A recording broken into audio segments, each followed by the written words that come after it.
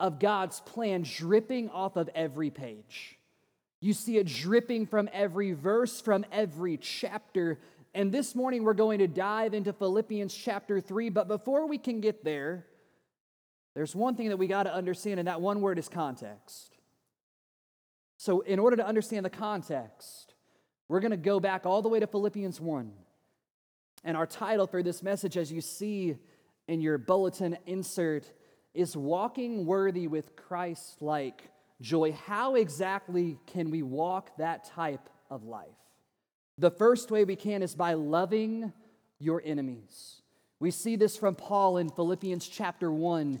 If you look in Philippians chapter 1, Paul talks about joy. There's joy left and right throughout this book. And in our world, joy and happiness are like synonyms. Have you noticed that?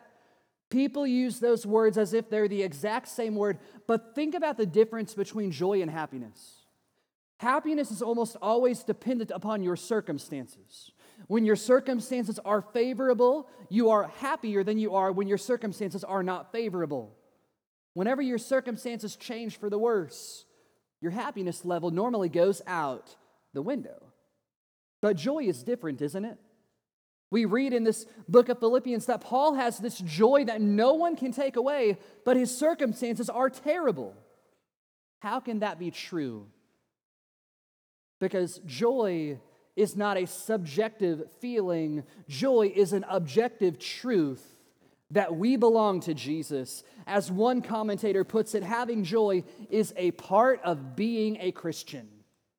And so if you are here this morning, before we get started with anything else, I ask you, do you have joy? Because if your answer is no, friend, you need to do a heart diagnostic check, because having joy is synonymous with belonging to Jesus. And maybe you're wondering, what does joy have to do with any of this? If you look through the book of Philippians, you notice it's 4 chapters. It's 104 verses long, but joy and rejoice show up 16 times. Every other verse, it seems as though Paul is talking about the joy that he has. If we met someone in our world today who talked about joy as often as Paul does in Philippians, we would think they are crazy. Because Paul has all this bad stuff happening, but here he is, he's rejoicing. Why? Because of what God is doing. In Philippians chapter 1, we read that Paul is in prison as he writes this letter. Paul is in jail, and I don't know about you, I've never been in jail. I cannot imagine that my initial response to being in jail would be to rejoice. I think, being honest with you all, as we should always be in church, I think that my initial response to being in jail would be to complain. I'd be upset. I'd be mad that I was in jail. I'd be mad that the food was terrible. I would be mad about the bed not being comfortable and the bathroom not working right. I would be mad about something. And here's Paul. Why is Paul in jail? For preaching the gospel. That's what got him in jail. And here he is. He's not upset. He's rejoicing. Paul is proclaiming the gospel to the imperial guard. We read in this opening chapter, Paul is fervently praying for his beloved Christians. Paul is writing letters to his churches all around the Roman world. Paul doesn't have time to complain because he's got kingdom work to do. And so often in our lives, the moment that we take our eyes off of Jesus, that's when we complain. But if we just kept our eyes on Jesus, we wouldn't have time for that nonsense. Because God's got work to do through you and through me. Keep our eyes on Him. We see throughout God's Word that whenever people understand their purpose is to glorify God, that they have a mission before them. Think of the Old Testament figure Joseph. Go back all the way to the book of Genesis. You know Joseph, don't you? Joseph had a lot of bad things happen to him. His circumstances were not ideal. They were not good. He was sold into slavery by his brothers. He found himself falsely accused in Egypt. He's in jail, just like Paul. But where's Joseph's focus? He continues to trust in God, doesn't he? And as he trusts in God, we see that God exalts him. He promotes him to a position of prominence in the kingdom. And then Joseph's brothers come down to Egypt because of a famine. And Joseph says this in Genesis 50, verse 20. This incredible statement. As for you, you meant evil against me, but God meant it for good, to bring it about that many people should be kept alive as they are today. Joseph declares simply that his brothers meant something for evil, but God meant it for good. Not that God used it for good, but that God meant it for good. Our God does not just react, our God acts purposefully. And we see that here in the text. We see that with Paul. Paul is convinced beyond the shadow of a doubt that he is in prison for a purpose. Because our God is a purposeful God, not a purposeless one. So wherever you are at today, friend, know that God has a purpose. Know that you have a duty to proclaim the gospel and to grow in Christ-likeness. It would have been easy for Paul to be upset. If we're being honest with one another, we would be as well. Paul could have been upset at the authorities. He could have been upset at the prison guards. He could have been upset at these preachers who are preaching Christ for selfish reasons. But he stays focused. And that's not a natural human tendency, because whenever someone crosses us, we have a temptation to cancel them, don't we? We have a temptation to want to kick them to the curb. We don't want to do anything with that person again, but here's Paul. And in fact, if we go back to the Sermon on the Mount, Jesus talks about what we should do with our enemies, doesn't he? Matthew 5:44, Jesus says, I say to you, love your enemies and pray for those who persecute you. That's hard. It's hard for any of us. It doesn't matter how long you've been a Christian. In prison, Paul is not living out conventional wisdom. Paul is loving his enemy by sharing the gospel with him. Paul is rejoicing even though things are not going his way. His joy remains undeterred because his focus is supremely on Christ. We see in verse 27 that Paul shares this in Philippians 1. As citizens of heaven, live your life worthy of the gospel of Christ. This is Paul's goal. This is what he is striving to do. So how can you and I go about accomplishing that goal in our lives? Is it by fighting fire with fire? Is it by living an eye for an eye, a tooth for a tooth, trying to get even? If we lived out an eye for an eye and a tooth for a tooth, everyone would be toothless and blind. And that sounds like a terrible way to live. And so Jesus offers an alternative so that you and I can enjoy steak and things like that. As Jesus offers us this alternative, the alternative is to love our enemies and to rejoice at all times. So the next time that suffering comes knocking at your front door, which undoubtedly it will, remember that in that moment you still can choose to rejoice. You may not be happy. In fact, it would be weird for you to be happy about some of the bad things that go on in this thing called life, but you can always choose to have joy. So first, walk worthy by loving your enemies. Second, walk worthy by living for Jesus Christ. One of the most paradoxical verses in the Bible is Philippians 1:21. As Paul says, to live is Christ and to die is gain. Again, Paul's in jail. He's in prison. Things are not going well. Think about a conversation, hypothetically, that Paul might have had with the prison guards. The prison guard comes in one night for the guard change, and Paul has been talking about the gospel for months and months and months, and this guy's done with it. He says, Paul, stop talking about the gospel. I'm going to kill you. Paul's response is, awesome. I'm going to heaven. Dying is great. Now the guard has to recalibrate. I wasn't expecting that. Okay, I'm not going to kill you. I'm going to keep you here. That's great too. I'm going to pray. I'm going to write letters. The church is going to grow. I'm going to encourage Christians to walk in their faith. The guard's like, what can I do to this guy? Like, I can't kill him. I can't let him live. Okay, I'm going to torture you and make your life suffer. And Paul says, so be it. The sufferings of this present world cannot compare with the glory to be revealed in Christ. I would love to suffer for the name of Jesus. Do you understand that Paul is untouchable here? A mentor of mine has said this often, that you are invincible until God calls you home. you're untouchable. Whenever you live out Philippians 1:21, that God has you here for a purpose, and whenever it is your time, it is for your gain. Whenever you live that mindset, it blows people's minds. But you, friend, are untouchable in that moment. How many of you all have heard of the great Jonathan Edwards? Several of you all have. Jonathan Edwards is known for many things. He's known for his role in the Great Awakening in the early to mid-1700s. He's known for being the person who preached the sermon, Sinners in the Hands of an Angry God. Jonathan Edwards is known for his role in the formation of Ivy League schools. But less people know about Jonathan Edwards' list of resolutions. Have you heard of Jonathan Edwards' resolutions? He had a list of 70 resolutions, and he started this list as a teenager. Some of you all are the same age that Jonathan Edwards was when he started this list, and I'd love to mention more than just one, but Nathan said we don't have time for that.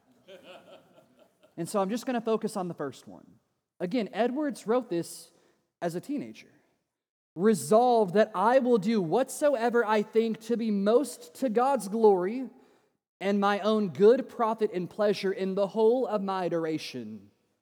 Resolved to do this whatever difficulties I meet with, how many and how great soever. Jonathan Edwards would read over this list of resolutions at least once a week. So Jonathan Edwards read this resolution thousands and thousands of times. Why do you think Jonathan Edwards took the time to remind himself of why he did what he did? Because whenever your focus goes off of Jesus, friend, you're going to go astray. That whenever you forget your life's purpose, whenever you forget the goal, you're going to settle for something less. In Daniel chapter 1, we read in Daniel 1 verse 8 that Daniel determined in his heart. He was in Babylon with Hananiah, Mishael, and Azariah, better known as Shadrach, Meshach, and Abednego. He's in Babylon. He's been taken over there. But even though he was in Babylon, he would not become a Babylonian because he determined in his heart what he would do and what he wouldn't do. Have you determined in your heart today what you will do and what you won't do? Because understand this. If you have not determined in your heart what you will do and what you won't do, your undetermined heart will determine for you. So settle it in your heart today who you will serve. In the words of Joshua, as for me and my house, I pray, our prayer is this: we will serve the Lord. And when sufferings come, take heart, because Jesus said that I have overcome the world. Third, look out for others is a way that we can walk worthy with Christlike joy. In Philippians chapter 2, Paul talks about this beautiful theological truth of humility. As a relatively new father to a 19-month-old son, I've learned that boys like to get in trouble. Girls might too, but I know for a fact that boys like to get in trouble. Gabriel is his name, and he will climb on things he knows he's not supposed to climb on. He'll try to jump off the couch. He'll try to do all of these things that he's not supposed to do. And if anyone tells you that children do not have a sinful nature, have them come and watch Gabriel. I'm sorry, because I guarantee you the kid laughs when you tell him not to do something, and he goes and does it. And if you have toddlers, that is probably your experience too. Whenever you have a toddler, that toddler needs you to literally do everything for them. Some people say, a toddler's kind of like a puppy. No, a puppy can do stuff for itself. The puppy can go outside, the puppy can run. Babies can't do anything. They require your help for every little thing they do. One of the new things that Gabriel started to do, for the longest time, he's so stubborn. He didn't want mom and dad's help when it came time to walk. He just wanted to do it all for himself. Finally, over the last couple weeks, he started to lift his hands up, and we can now walk and hold Gabriel's hand. And there are times in life, maybe you're walking through a parking lot. Maybe you're turning around a busy intersection at the church, and Gabriel's about to get steamrolled by someone. There are times in life whenever you hold Gabriel's hand, whenever you hold your kid's hand, and you do so out of protection for them because you're trying to watch them out. Parking lots are dangerous places. Churches can be dangerous places for 19-month-old boys and girls. But you do it because you want to look out for them, because you don't want them to get hurt. Naturally, you will look out for your own kids. But do you look out for other folks? You'll look out for your best friend. You'll look out for your family. But what about the couple that you don't get along with on the other side of the room?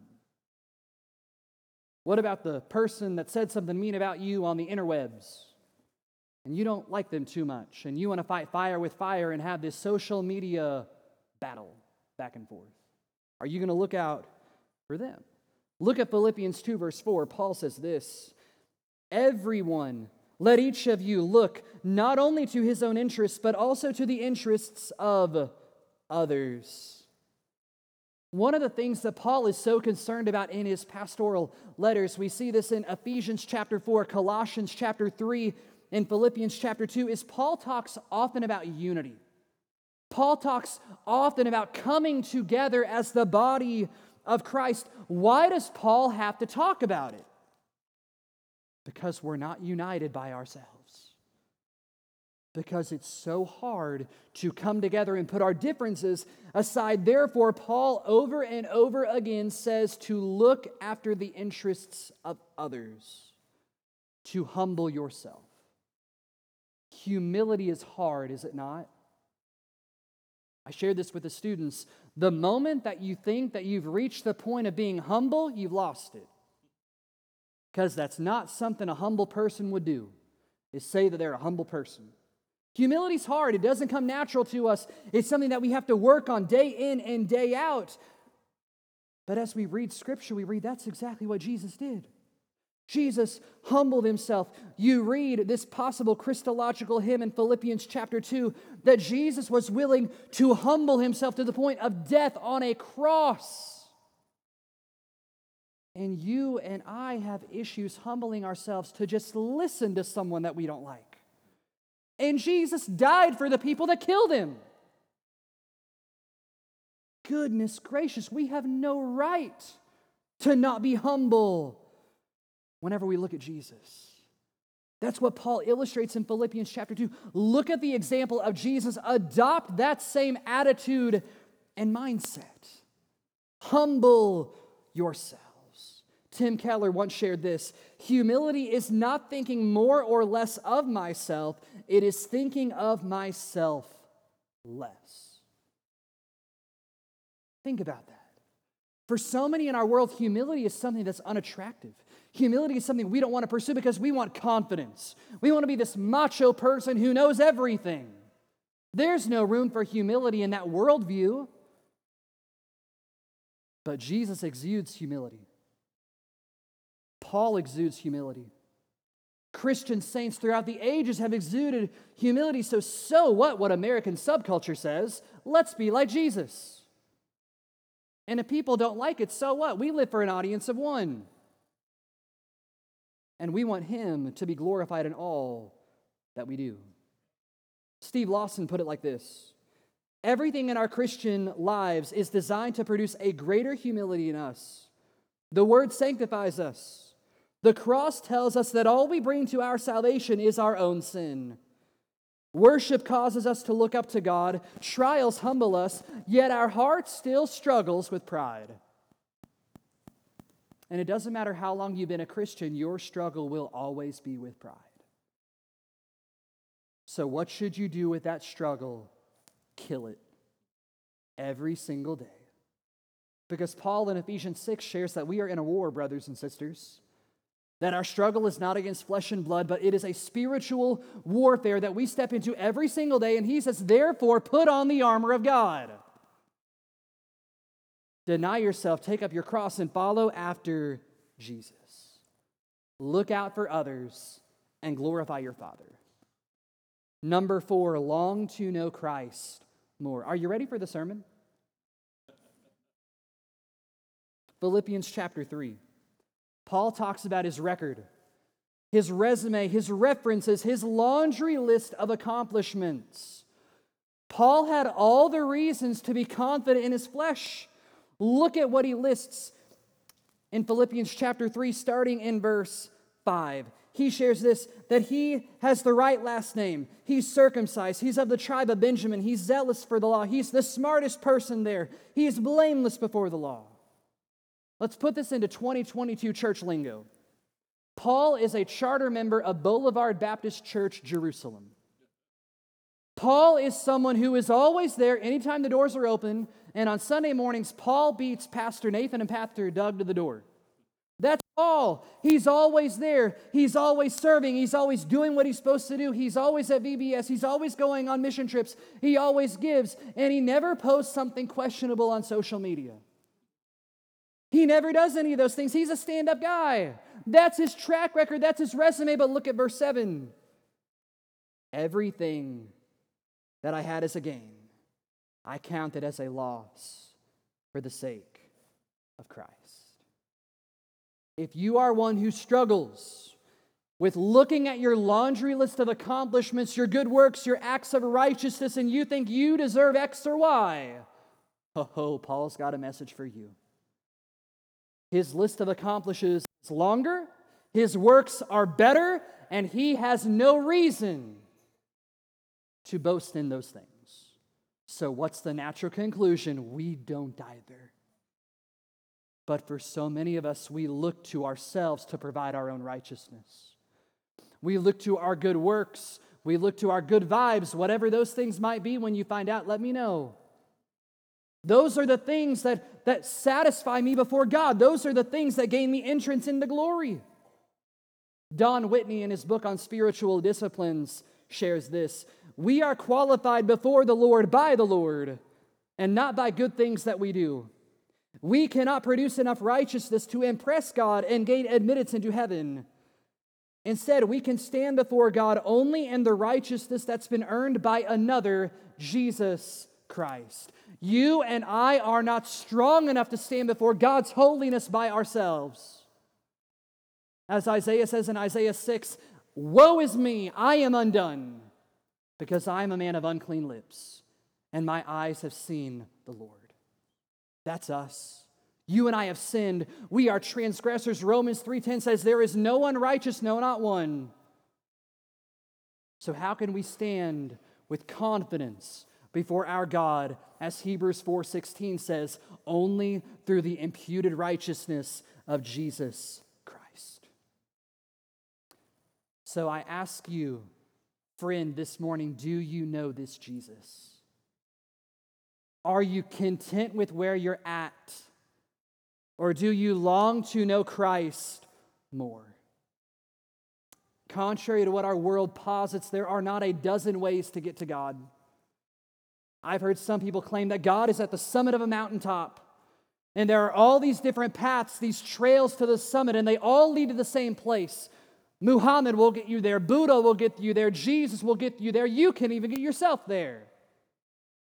The Bible says that's hogwash. It's rubbish. John 14:6. Jesus said to them, I am the way, the truth, and the life. No one comes to the Father except through me. It's not Jesus plus your works. It's not Jesus plus your head knowledge. It's not Jesus plus your IQ. It's not Jesus plus your giving. It's not Jesus plus the nice clothes you have. It's Jesus plus nothing equals everything. The moment that you think you have to add to Jesus' perfect righteousness on the cross is the moment that you illustrate that you do not know Jesus, because He does not need your help. He paid it all. All to Him I owe. Paul shares that he considers all of those things in the past as foolishness, as rubbish compared to Jesus. So friend, if you are a Christian this morning, it doesn't mean that your past is irrelevant, that you should not use your past. You should leverage your past for the gospel. And you should grow day by day to look more like your Savior, who calls you to be like Him. Fifth way that we can walk worthy with Christlike joy is to lead others to rejoice. Our Christian faith, though it is a vertical faith, it is also a horizontal faith. As Jesus calls us to Himself, and He calls us also to the local church, His bride, as Ephesians 5 shares with us. At the conclusion of Philippians in chapter 4, Paul gives several exhortations. He says, rejoice in the Lord, spend time with him, and be united in prayer. In our world, people are searching for things. Have you noticed that? You turn on the news, and people are searching for power. You talk with people, and people are searching for purpose. You listen to someone talk, and they're searching for this, they're searching for that. People are searching for things left and right, and perhaps that is you this morning. I've talked with numerous people in Salem in recent weeks who are trying to find answers for all the problems going on in our world today. And we don't have all those answers. We don't know why all of these things are going on, but we do know who does.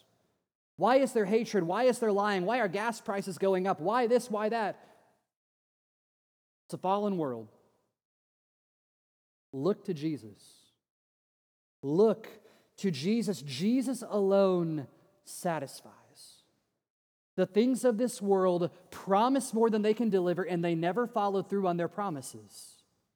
But Jesus has a perfect track record.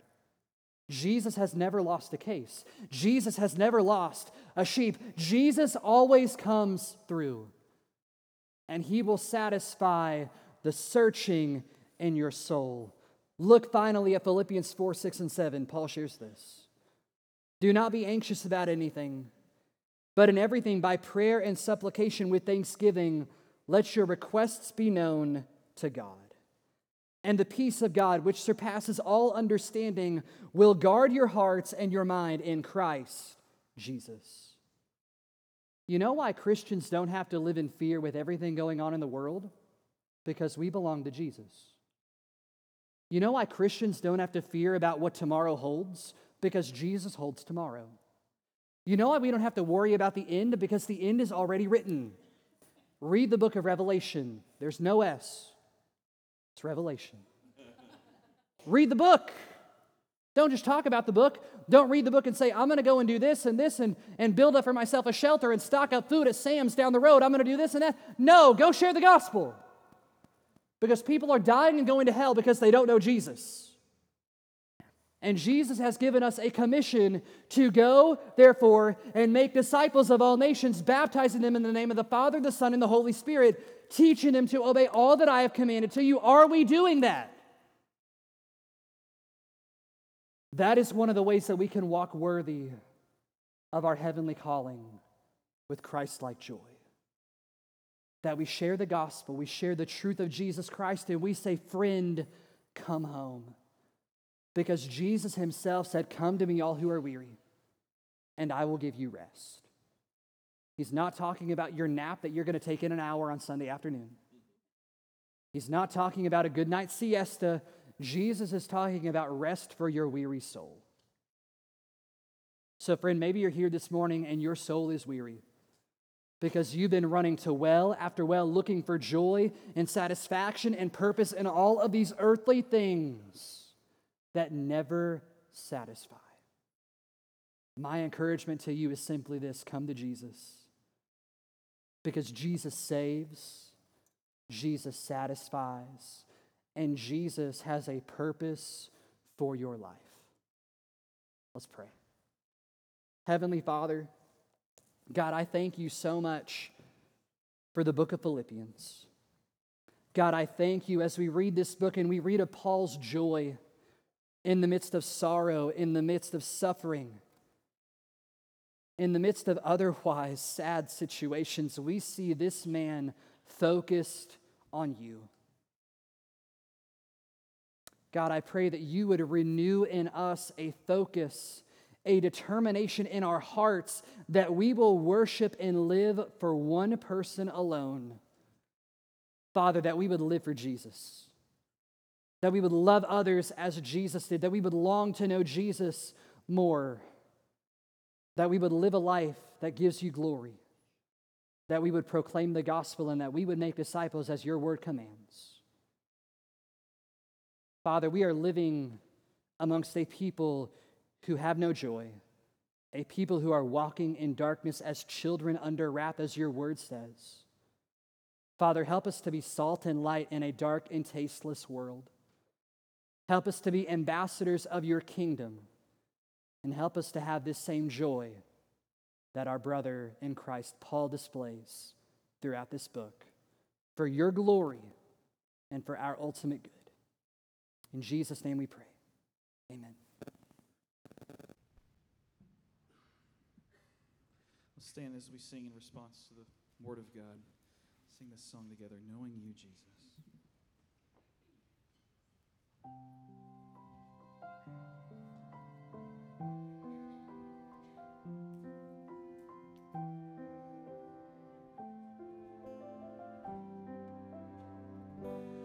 All I once held dear, built my life upon.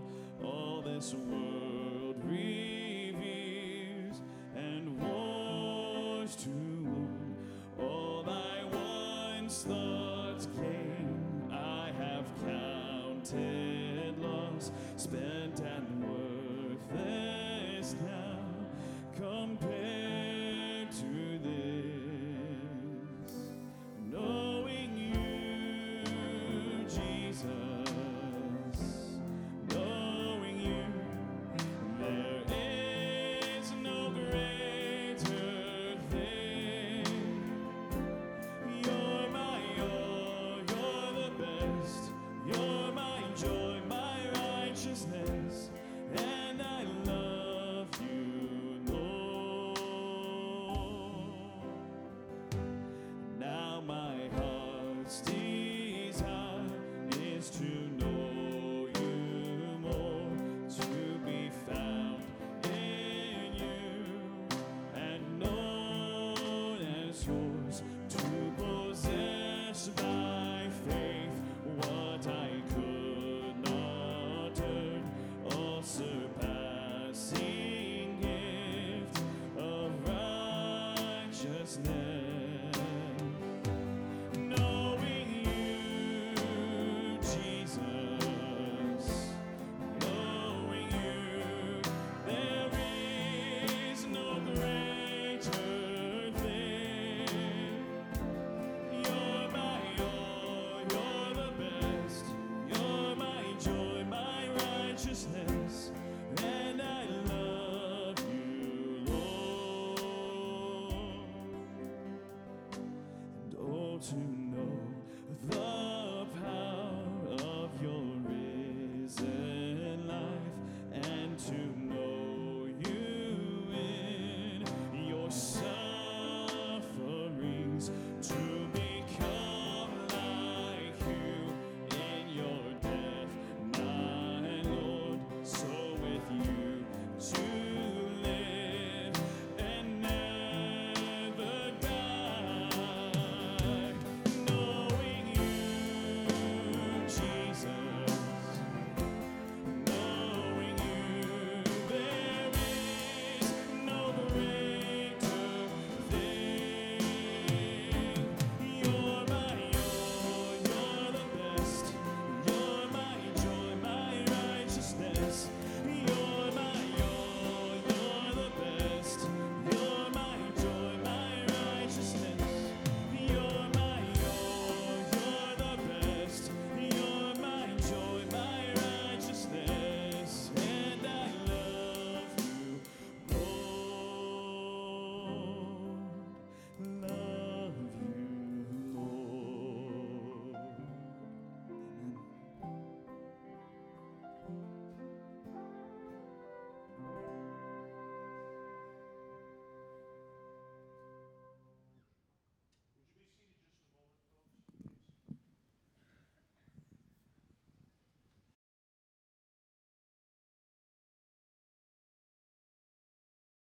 Bridget, tell me where you. There you are.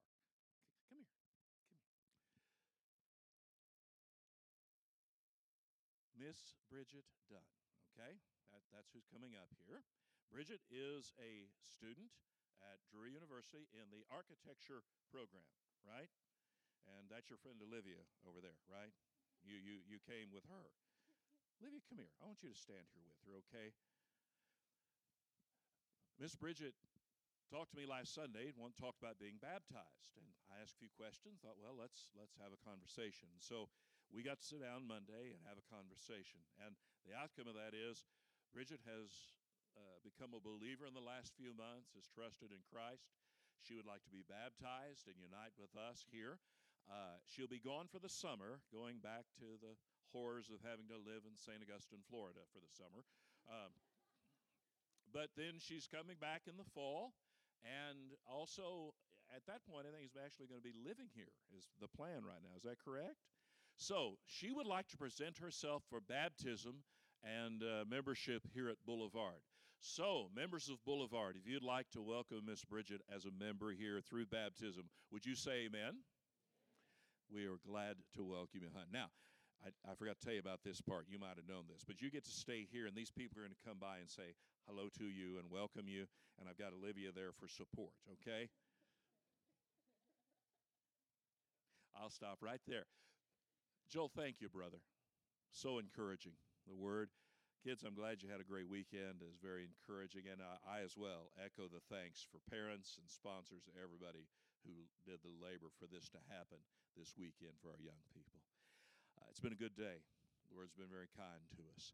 Let's stand, and we'll have our benediction now. Tom, come lead us in prayer, if you would. Youth, stick around for a group picture afterwards as well. Youth, stick around for a group picture. Let us pray. Thank you, Lord, for this morning that you've given us to come here and to worship you and to praise you, for you are worthy of all of our praise. Now, Lord, may you bless us and keep us. May you make your face shine upon us and be gracious to us. May you lift up your countenance upon us and give us peace. Amen.